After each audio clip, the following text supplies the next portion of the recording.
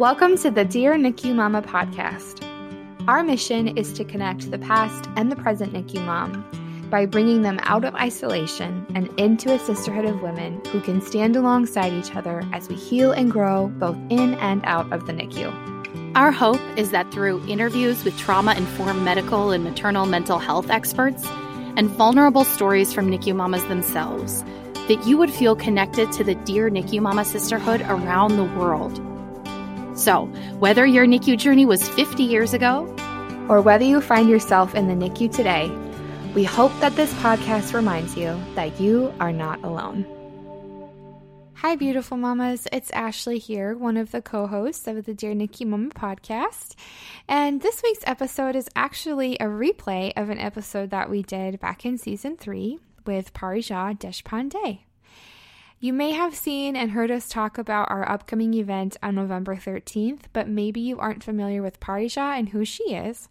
And so this week we wanted to take a moment to share an episode that we've done with her recently that kind of gives some of you an inside look into who Parijat is, her practice, her work, and what she's all about. We also adored this episode for many reasons. I know both Martha and I were mind blown, to say the least. And we really felt like a lot of what she shared was truly revolutionary in our own healing journeys. And with the theme of this year event being Be Proud of Who You've Become, we also know that there's a tendency to want to fix all the things of ourselves that we don't necessarily like, and one of those being how we look, how our body looks, how our body feels, especially after a traumatic delivery or NICU experience. And so we hope that this episode, if it's new to you, also offers some hope to your heart, some affirmation to your heart that, Mama, you are not broken, you are healing, and you will get there. So just to reiterate, tickets are available still. We are sending out our first round of gift boxes this Friday, November 5th, and we're so excited. So there definitely still is time to register. We will have all of that information in the show notes of how to register for the event. But tickets are $45, and the event is happening on November 13th. And so if there's any questions, feel free to send us a message. But we hope this episode gives you guys an inside look into who Parijat is and a little bit of her speaking style, as she is our keynote speaker. So we hope you have a wonderful rest of your week, and next week we will be sharing Taylor's part 2. Hi, mamas. Welcome back to the Dear NICU Mama podcast. It's your host, Martha Mink, and Ashley. Today I included the last name, and I don't know why. I was kind of like, oh, am I supposed to include my last name? Yes. And your social security number is. No, I'm sorry. I'm discombobulated because my toddler's in the next room planning, I don't know, world domination or something as she falls to sleep. So that's where we're at. But how are you, Ashley? I miss you, even though we live in the same town. I know. I miss you too. And I'm sending you this cup of coffee via the webcam here. Thank you. I don't know. It's like that joke that the neonatologists always say in the NICU when your kid gets intravenous caffeine. They're like, the kids get caffeine, but where's ours? Like every neonatologist made that joke to me. Anyway, I digress. Oh man. Well, this week on the podcast, you always know we get to either interview incredible NICU moms about their journey, or we get to have experts on to share about terms of wide-ranging from maternal mental health to physical therapy following C-sections to relationships, everything in between. And today we have the privilege and honor of having Parijat Deshpande on. She is our Lord and Savior, our personal Oprah. We've had her on before. Your episode last year about like trauma in the time of COVID was like by far one of our most listened to episodes of all time. Mm-hmm. And it was so great. It was so poignant and what we all needed right at that time. I love that. And for those that don't know her, which is crazy, go Google her right now. But she is a high-risk pregnancy specialist, a somatic trauma healing specialist. She has a best-selling book called Pregnancy Brain, which is fantastic. I would definitely suggest it, even if you have already had your high-risk pregnancy and delivered your baby in the NICU. It's a great read and has so many great resources. So thank you for coming back. We are so glad that you're here. I'm so glad I'm here too. It's so lovely to chat with you both again. It feels like you're like our long lost best friend that we haven't seen in like a year. So I know, it's like group hug. It really is. I have to refrain myself from commenting on your Instagram lives like, oh my gosh, your hair looks so good today. Like, you know, like what hair mask are you using this week? You know? Wow. And today's episode is really unique. It's a topic that we haven't shared about on the podcast before. And truthfully, until our event with you, Parija, back in November, it's a concept that I had never really paralleled together. And so today we're talking about exercise and trauma. And that's a whole wide, I mean, we could talk about that, I'm sure, for hours. But what we're kind of focusing on is, you know, we're entering into swimsuit season. Everybody give a big sigh. Swimsuit season. Marketers are constantly advertising the latest and greatest crop tops. And let's just face it, we're moms and we maybe don't want to be wearing those things for many reasons. But not only that, but after we experience trauma and we want to take care and nurture our bodies, sometimes exercise doesn't feel like it used to. It doesn't give us those same happy endorphins that it used to. And so we're going to unpack that a little bit today. So, Parija, can we start there? When you shared about kind of this concept of exercise and trauma back at the event, what is that correlation like? And where do you start with that? Oh my goodness. Where do you start with that? That's a very loaded question. So let's start here. That kind of where you left off, Ashley, that sometimes, many times after we've experienced a trauma on the family building journey, exercise does not feel good. And it often shows up as what we consider procrastination. I'll run next week. Oh, my toe hurts. I won't do my weights. You know, like we find all kinds of things, right? Of, I think it might rain, maybe, possibly. I'm just not going to go outside. Or we come up with any kinds of things and we tell ourselves, I'm lazy. Look at me making excuses. I'm not doing what I'm supposed to. I'm so terrible. And you know, the avalanche of thoughts that follow that.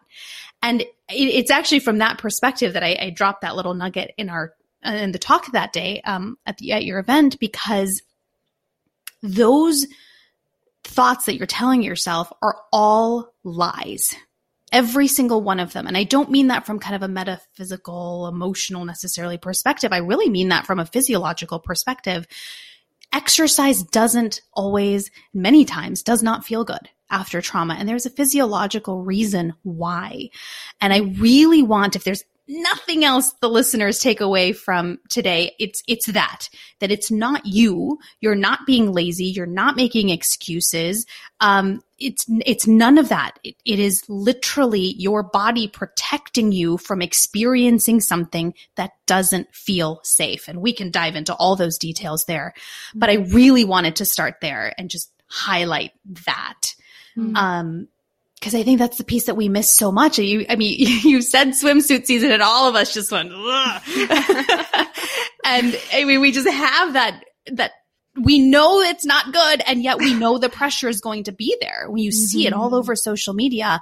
And I think, outside of even swimsuit season, we think of, and I know I certainly had this thought too of, well, if I couldn't really carry my child full term and I couldn't breastfeed, the least I can do is get strong again after having been on bed rest for so long, right? And I see this a lot with my clients as well, especially those who delivered preterm of, well, the least I can do is exercise. And then when that doesn't feel good either, it just contributes to that narrative of I'm broken, something's wrong with me. And we're all here to really challenge that and go, that none of that's true. None of that's true. Yeah. I think it's so interesting because I think, women in general, we have been conditioned, right, with that messaging about how our body should be long before we even engage with pregnancy, right? Let alone the journeys of our infertility, high-risk pregnancy, traumatic delivery, NICU stays, all of that. And what it really is, it's just this deep, we're operating from a deep level of shame, right? Totally. And everything you just said, I was like, I wrote that in my journal a year ago, right? Same. So it's so true. But it's so pervasive. It's hard to even identify that those are intrusive thoughts, or those are those thoughts or those messages being sent from our body are not reality. Right. Right. Yeah. Absolutely. Well, and I think too about this self-care movement, which is great. There's a lot of beauty in that.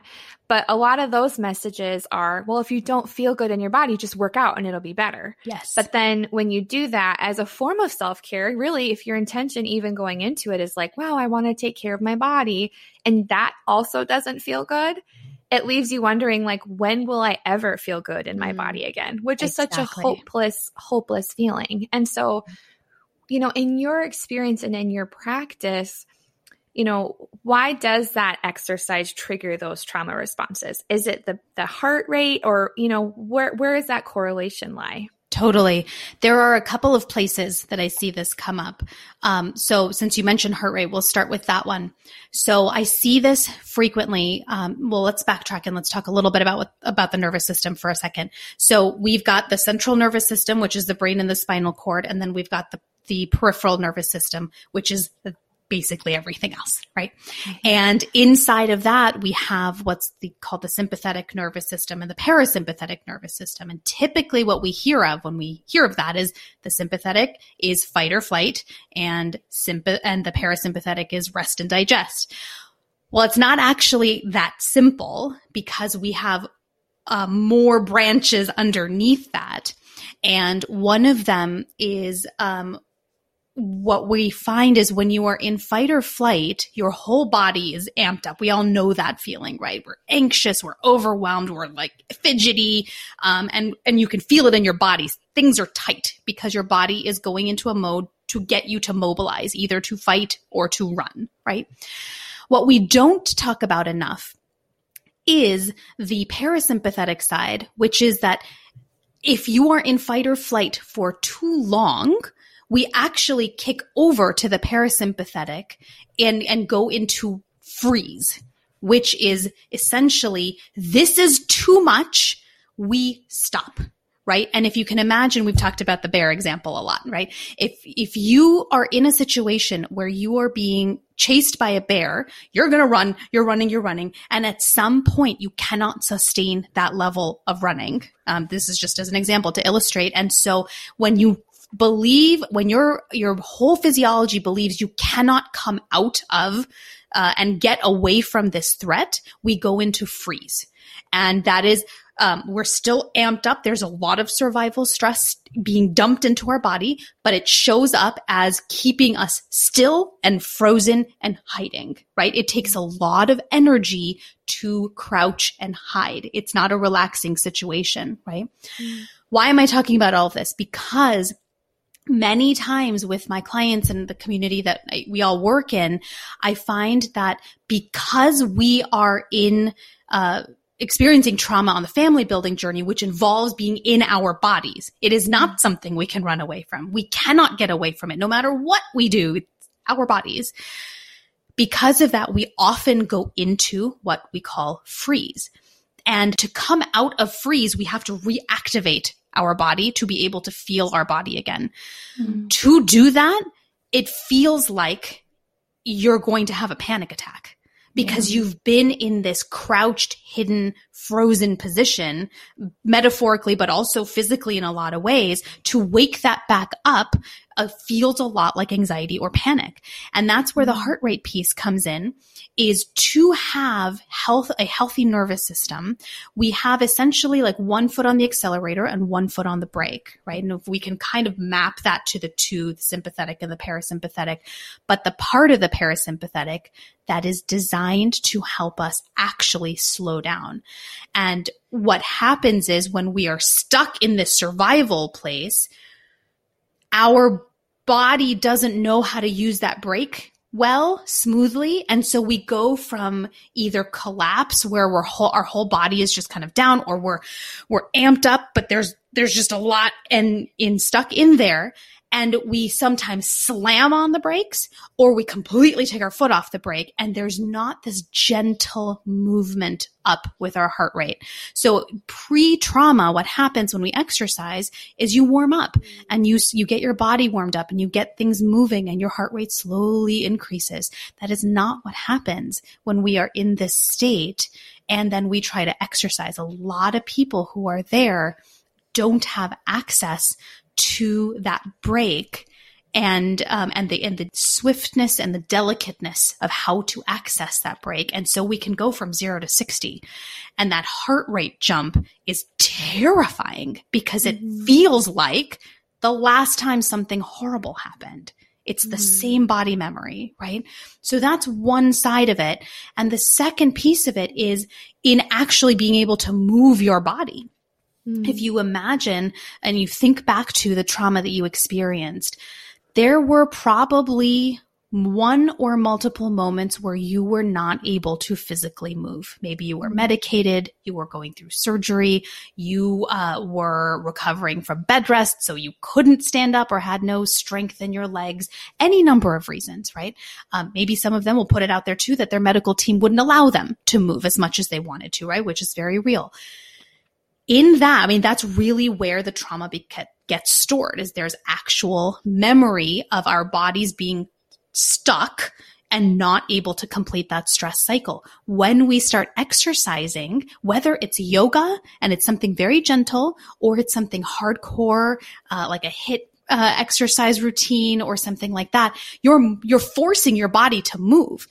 But if you are frozen in that state of trauma, again, you're going from 0 to 60 and there's not that gentle movement, and you're basically asking your body to move in a way that you haven't moved since before that moment. And your brain goes, this is dangerous. We don't do this because somebody could get hurt. No, right? I'm putting words to the physiology, but that's essentially what's happening. And in both of those cases, what happens is your brain's smart, right? Our bodies are very smart. They know, look, number one, keep you alive and safe. That's it. And if that is threatened, I am going to prevent you from doing anything that's going to jeopardize that. And that's where those thoughts come up of, I don't want to, I don't feel like it, or whatever, that we justify to ourselves as excuses when they're actually extremely protective opportunities to stop us from doing something that our brain could identify as dangerous. Right. Wow. I feel like I should have been taking notes on that, but I couldn't find a pen right now if you asked me. I know. My brain was just like, oh my gosh. You know, I think it's so interesting. Well, we were going to ask, you know, kind of like about this extra layer of getting your body back after baby, right? It's a pretty insidious marketing ploy in a lot of ways, but it's like, it's impossible to ignore, especially because of social media algorithms. Like they know, they being the Russians, I don't know, but they know that you've just had a baby. So then you get ads about waist trainers and tea detox diets and all this stuff. And it's all playing to this idea that you got to be back. Your body needs to feel the way it did before you had a baby. It needs to look the way it did before you had a baby. It should be like you never had a baby, but you have to be the perfect mother and never complain about it either. Right? Right. So how does that layer play onto it too? Because you are running into these hurdles when you're attempting to, or you just have, your body is protecting you. You know, it's still saying, nope, I'm not going to do that. I'm not going to look at that yet. But at the same time, we're maybe having a lot of self-talk about, I should be doing this. You know, how does that layer on top of it? Yeah, I think goes back to what you said earlier. It's the shame cycle. We see these messages, we hear them on social media, maybe from our friends or family or neighbors, community, any place like that. And it's also internalized shame from years before, from any number of sources, right? And shame, it responds physiologically in our body the same as trauma. And so if you have trauma already and then you have shame either on top of or below it, it's essentially compounding physiologically what's happening, which is this is not safe. This is not safe. I am not safe. And your brain continues to keep you. It's almost like it fights it. It overrides and goes, see, we are not safe. There is danger. We're not doing this. And it like doubles down. And that is where we often hear I hear the words like resistance. I'm resisting this. I don't know why I can't get myself to do this. And it just feels even harder now. This is why, because you're fighting physiology. You're fighting what your brain and your body knows what it needs to do to keep you safe by trying to override it with these thoughts that we have of, no, but I have to, no, but I need to lose weight. No, but I, whatever those thoughts might be. Mm-hmm. Wow. That's so profound. I always know when it's a good episode because Ashley and I are always like, we have nothing to spot. What can we say next? Honestly, I'm like, I don't even know how to follow that because you don't hear about this though. You don't. No. I mean, it feels like, like Martha said, the marketing that is immediately at your discretion of like, oh, you want to get back to who you were before. And we just launched a whole new collection of like, you're not who you were before. Be proud of that. And yet there's grief that comes with that because you miss that old you, especially if you really enjoyed exercise or if exercise was something that you did to, help with anxiety or ease stress. And now that feels like an enemy. Like it's just another adjustment that you're having to make of like this new journey that you're on of figuring out who you are after your trauma, and Totally. that's just, and the shame part in that is just, I guess I've just never heard of this before. So I'm like speechless. Yeah. The idea that our body reacts the same to trauma and shame. Yes. It makes a lot of sense. But when you think about the things we experience. Yes. It makes me think too, about like the actual physical things that happen to our body, like that were done to us, right? Obviously our bodies were responding to the trauma, but, going under anesthesia, emergency C-sections, like the scars, the healing from it. Some people had classical C-sections. Some people, had to have cerclage placed, right? Or even, tears, stuff like that. Like the fact that there are physical, like external. Or if you're breastfeeding too, and like your boobs don't fit in a sports bra. Right. Yep. That's so true. The actual, external forces that happened at our body, those elements on top of it. So even when we would try to exercise, maybe we get to a place where we're comfortable, but then it also just feels different for other reasons too, right? Like your scar is tugging, or maybe it stings, or maybe, you don't have any pelvic floor strength anymore, right? Yeah. So, how does even that layer on top of it, and how does that interact? Is it just an additional way of our bodies feel those experiences and then say, nope? Yeah, I think there's a couple layers to that. One is that our cells, our fascia, our muscles, the ligaments, everything around wherever we had some kind of intervention done remembers. And I realize that sounds really woo and like, what? But it's physiologically, there's an actual body memory, a somatic memory that is created because of that. And so this is one of the reasons why, just as a side note, that we don't have to remember mentally what happened. Our body is remembering because, there are parts there's physiological changes that happen from that, and it stores that memory.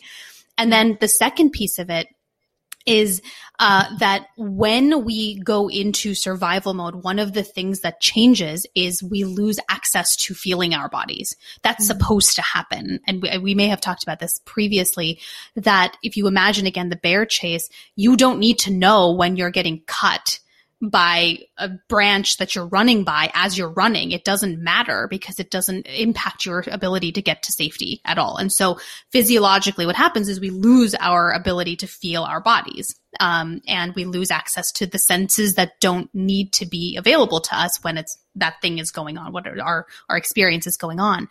When we have then, like you're saying, your scar is burning, or you're feeling the tugging, or you're feeling the pain from the episiotomy, or you're feeling anything that's changed, it's basically activating the body memory of remember what happened?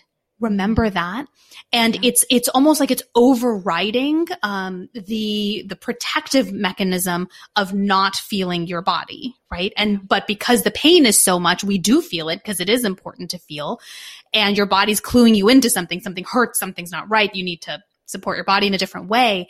And if we are trying to be disconnected from our bodies, this sensation can be very triggering because you're trying not to feel your abdomen, your pelvic floor, your vulva. Like you're trying, and this is not a conscious trying. I mean, I'm using the word trying, but this is all happening outside of conscious awareness at the nervous system level. And so you put those two together and it's just like this constant flooding in your body of we're still not safe. We're still not safe over and over and over. And that does compound the healing process, certainly, both emotionally and physically. And when we then tie it back to exercise, your body's going, no, this is already bad enough. So we're not in a place to be able to support physiologically working out. And then it loops back to all the reasons why we don't, and then all the reasons why we tell ourselves that that's not right. And this, I think it just goes back to what we were talking about at your event of it all starts with understanding why it makes sense. If we can understand the physiology, I find it's nerdy as heck. And of course I love it, but I think it's so important if you meaning global you can understand what's happening in your body and why. It removes so much of that shame because it's not you. You're not doing anything wrong. And I think that helps to kind of break through that a little bit and find some open window through which you can figure out how to support your body and heal. And, we all agree exercise is important. It is healthy and wonderful. But what will that look like in a way that's supporting of your healing? It's probably not going to be the same as it was pre-trauma at the beginning. It might eventually, but probably not at the beginning. Right. Well, and what I love about this too is that it's just this constant affirmation that your body is not against you. And that your body is on your side. And we kind of use that a lot in some of our verbiage that we use of like, your body is not your enemy. Your body is on the same side. But when you look at it, even from like a scientific perspective, it's like, wow, everything that your body is triggering and everything that it is feeling is really just another layer of trying to protect you, which is really beautiful. And so I love the science of it because it's just this like, beautiful affirmation that you and your body are on the same team, even if it doesn't feel like it right now. Yeah, exactly. Well, maybe let's, you just kind of mentioned maybe it doesn't look like it did prior with exercise. Maybe it doesn't start at CrossFit right after you have your baby. Maybe it gets there. Maybe it never does. That's totally okay. Yes. Right. Yeah. So for a mama who's listening, who longs to exercise, not only because it feels good, but because she does want to see some changes within her body and different things. Where do you start? How do you, honor what your body is trying to do to protect you and at the same time start to exercise and start to feel good in your body again? Yeah. I think the way that I approach it with several of my clients is we take out the word exercise and we replace it with movement. What kind of movement feels good to make right now? Because that's essentially what exercise is. I'm not an exercise specialist, but that's how I understand exercise, at least, is how can you move your body in a way to give your body the physical benefits of movement? And there's a million ways to do that. And it's so dependent on each of our own bodies and all of that. So I like to replace the word with movement first and go, what does it feel like? And sometimes the client will go, and let me back up and say that usually then allows for you to look into your body and go, well, what part of my body feels good right now? Which sounds really simple, but can be quite challenging to do at first. So I want to just put that out there that if you find that challenging, it's not just you, it is something to work to and develop that ability to do that because of what you've been through. But then she's able to go into her body and say, oh, well, my arms feel really good. Great. So how do your arms feel like moving right now? And she comes up with anything, right? It can be an actual workout with weights for her arms, with free weights, or it can be just kind of moving and dancing just with her arms. I mean, it doesn't matter, right? The intention at the beginning is not to have any particular goal in mind in terms of weight loss or building muscle or trimming down in any way, or any of those phrases that we hear. Mm-hmm. The intention is, can you learn to move your body again safely? Mm-hmm. Can you learn to move your body without it triggering you and sending your heart from 0 to 60? Can you learn to move your body in a way that doesn't trigger the trapped memory of how you couldn't move back when you went through what you went through? Mm-hmm. What is the easiest, simplest, most fun way that feels most accessible to you right now to move? And that's where I start with my clients. And what happens when we do that is, again, one, she's able to find parts of her body that feel good because we're so good at recognizing what doesn't feel good. Right. And there are always parts of our body, even if it's like your left pinky, right? It's something doesn't suck right now, right? And it sounds ridiculous. I work with a lot of self-proclaimed type A people, and I say that with lots of love because I am one of them too. And they're like, that's not enough. I know, but we've got to work up to it, right? Because we're retraining your focus from what doesn't feel good to what does feel good, and what does feel good right now or what doesn't suck right now is your left pinky, and that's where we are. And so we're going to focus on that because we have to build the capacity to tolerate pleasurable sensation. Mm-hmm. And that is where we can then go into the motivation cycle and go, oh, right, movement does feel good. And so I want to do it again. And then I want to do it again. But we can't force ourselves into it. We can't go, well, running's supposed to feel good, so I'm going to do it. But if your knees are hurting or your hips feel awful or your pelvic floor is spasming, not only is it painful, but it's perpetuating the cycle of, my body doesn't feel good. I don't feel good in my body. I'm not safe in my body. Right. And so we got to go from that angle of what feels easiest and simplest, and what is the thing that feels best to you right now, knowing that it will change. It will not stay at just your left pinky. It will change. But we got to grow that capacity for you to tolerate pleasure again, which is very difficult to do after trauma. And that's a lot of the work. Yeah. Wow. Well, you're speaking to two self-proclaimed Enneagram 3s here. Me too! You're an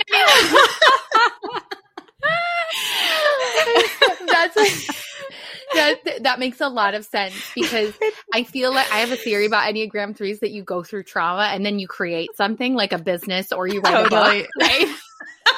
Yep. But we talk often about like, and there's probably an overlap here that people who maybe deal with just anxiety generally before trauma too, but the black and white thinking, right? It's either 0 or 100. Well, I'm not a triathlete, so I'm garbage. Yeah. You know what I mean? Those are the only two narratives I have. So it's a difficult, going through this, right? And I am still, I feel like in my little baby steps of getting back into movement, but I feel the same way. I feel like I have to constantly remind myself, because the narrative is pervasive. Yes, it is. Yeah. It's everywhere. And we've heard it for so many years. Like you said, even before pregnancy, we have been hearing this over and over and over. So now you are undoing that messaging and undoing the physiology of trauma and switching both of those. That's really hard work. Yeah. And so when you are trying to get back to working out after a trauma, I hope you can hear that what you're doing is moving mountains. And so that's not going to happen with the snap of a finger. It will happen, but give yourself the time, the energy, the compassion, the grace to go, I'm doing really big work here. Really big work here. Yeah. That's so affirming and powerful. And when we were kind of dreaming up this episode with you and kind of working on the questions, one thing that came to me that I had to remind myself of, because I've been also on a baby steps journey of movement again and exercise again. And I'm 2 years out. So, I mean, this is, like you said, it's really hard work. Yep. But one quote that came to me was, you can't out exercise your trauma, because sometimes it feels like, well, maybe if I just got my body back, then it would go away. Or maybe if I just ran enough and I got enough endorphins, then it would go away. And I'm finding, and you're reiterating it here so beautifully, is that your body remembers. As much as we wish we could just take a magic detox pill or do a 30-day cleanse or something like that, like the memory is stored within us. And like you said, this is hard work. It takes time. And so really it takes courage to move your body again after the trauma that you've endured. It's just really affirming. And Martha, would you be willing to share, because you, prior to your babies, you were an avid runner. Yes. So would you be willing to share, because we've talked a little bit about how your exercise has had to shift and what that has looked like for you? Yeah. And let me precursor this by saying that I hope after I finish this anecdote, we get requested to be a sponsorship for something. But I used to run a lot, and my parents are triathletes. My sister's a runner, it's like very much in our family. And I used to do it with my husband too. We'd get up and run 5 miles a day. And I don't know who those people are. And I also don't remember how I did that. It was because I was like 22. That's how. But, I went through that. And when I got pregnant with my son, I tried to walk on the treadmill a couple times a week in our apartment building. And I didn't realize it, but I was having active contractions, right? Yes. And I just thought, it's Braxton Hicks, right? And I had been walking on the treadmill and then I went back to our apartment and I was playing with my husband. We were kind of like dancing around silly in our apartment, just joking. And then I felt something was wrong. And I went and I wiped and I had blood. And that was the night I was admitted to the hospital, right? So to me, when I tried to, in the years between having my kids and after, I would try to engage on the treadmill, and I hated it. I hated it. First of all, it felt awful. Like the C-section scar really hurt. I would experience numbness and pain and all those things, like the physical pain, but then also I would feel really lightheaded and I would dissociate. And I didn't realize until the November event that we had with you that they may be correlated. Wow. Right? Yeah. Because you shared a similar anecdote by someone. Yes. I knew when I got back into exercising, I would need to find something that would bring me joy, something that I could do. And so literally, I think like that week we ordered a Peloton. That's what I'm saying is maybe Peloton will give us a plug, but I know I'm one of those crazy cult people that bought a Peloton, but it has been really life-changing. Awesome. Because the experience, even just the position in which I'm sitting is totally different than running, but I get like the feeling of accomplishment, and I don't love all the way that they talk, but there's a lot of option and freedom in it. I really like that. Right. And then some of these people, they obviously are trauma informed individuals and like, will look at me in the eye and say very Parijat things like, you are not broken. And I'll just be like writing like, I'm not broken. But there's so many things about it that felt really good. I never thought I'd get back to the place where I'd be like, I want to do that today. Yeah. Like, yes, I'm going to head into work 30 minutes later than I normally do, because I'm going to get on that and do this because it's fun. I never could imagine that. Now, am I very good at it? No, but it's like what you said. It was finding something that I could do. And I started super small, 5 minutes at a time, 10 minutes at a time, working up. Yeah. And that has been really earth-changing. Earth-changing? That works. You know what I mean. The earth is changing, totally. Earth-shattering, life-changing. Yeah. So that's my shameless plug for Peloton. But I think it really articulates exactly what you said too. And I don't know too, Ashley, I don't know if you shared, because Ashley was like, you were an athlete in high school. Yeah. Yeah. I did a lot of like bodybuilding, like weightlifting type stuff. And I was about 2 years out. Silas had just turned 2, and I was like, it's about time. It's about time that I started working out. So then I tried to jump on the CrossFit bandwagon, and no shame to CrossFit. I know some amazing NICU moms who do it and like totally kick butt at it. And I have so much respect. But what I found when I did it is I felt like it was really fast. and it felt like you had to kind of like jump down, jump up, jump down, jump up. And those sporadic movements, for some reason, I texted Martha and I'm like, why can I not do these? Like, why am I struggling? Like I'm supposed to be fit and like, I'm supposed to like this, but it was the rapid movement and the constant cycles. And as soon as I switched back to weightlifting, I had control of how fast, of how much, and it changed everything for me. And I finished a workout and I came home and I started crying and I told Ryan, like, I had control. And I think that's the thing that we find with trauma and traumatic birth is like, you're so out of control of your body. And so for me, those like very fast movements of like having no control of my body, when I went back to a movement where I got to be in control of the pace and the weight and how long, it was like my body finally took a breath and was like, thank you. And so, but again, I didn't think about that until the November event as well, when you correlated the two. And I texted Martha and I was like, Parja knows what she's talking about. Like, I already knew it, but like, she really does. Like, while you were talking, we were like listening to you like in the middle of them.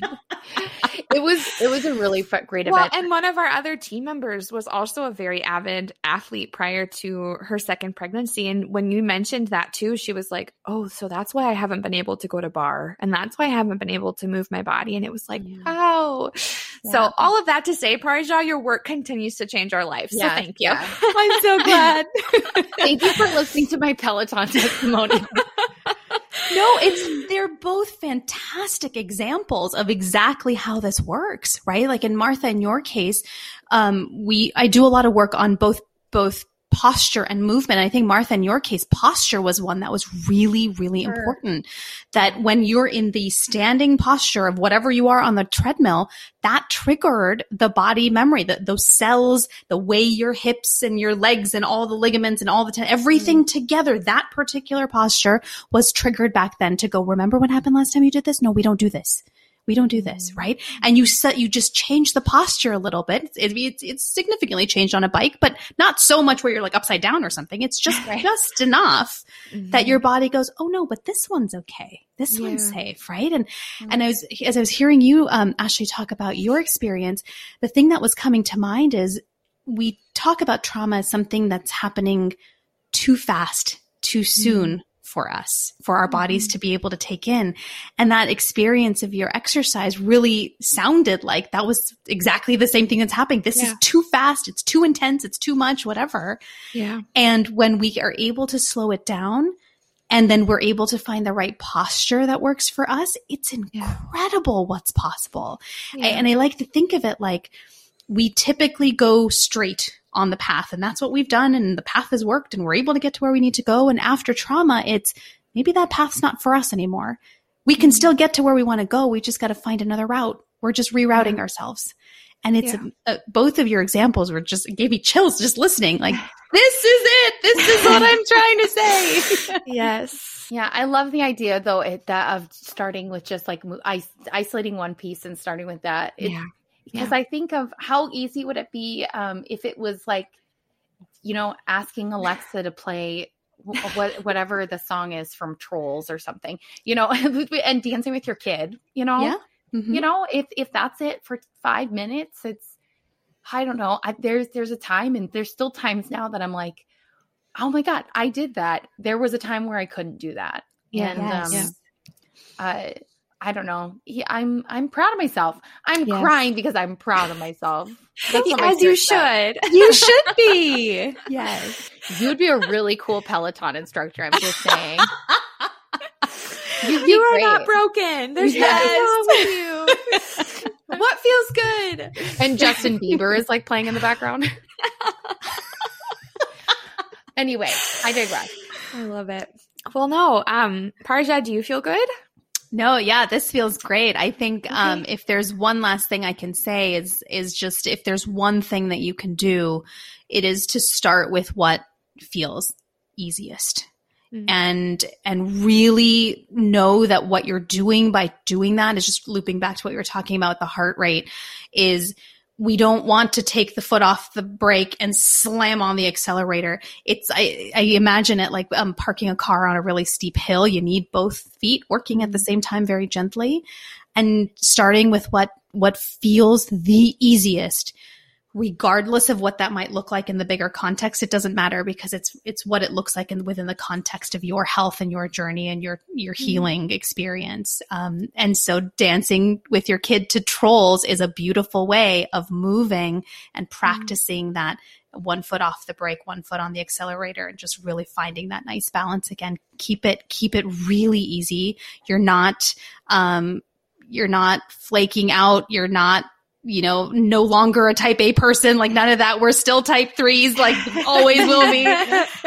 We're just doing it in the way that works for us. And that's the best that you can do, really, for the long term. Yeah. So beautiful. Well, Parija, thank you again for being here with us. It's always such an honor to talk with you. And every time that we have the opportunity to learn from you, our minds are always just expanded in the best way.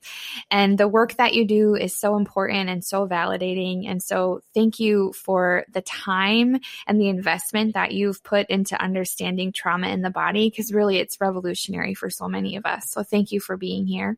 Thank you so much. And to the mamas in our sisterhood who are listening to this episode, we just want to affirm that, first of all, there's nothing wrong with you. You are worthy of love. Oof, now I'm crying. Okay, I'm good. You are worthy of love just as you are. Take it day by day, step by step. You will get there. Yeah. What your body has endured is significant, but you don't have to try and get that old body back. Start with where you are today, and that's enough. So mamas, you are loved. We're so honored to have you here with us, and so we'll chat with you guys next week. Thank you so much for listening to this week's episode of the Dear NICU Mama podcast. If you loved this episode, we'd be so grateful for a review on any of the podcast platforms. And we'd love to continue connecting with you via our social media pages or a private Facebook group. And ultimately, NICU Mama, welcome to the sisterhood.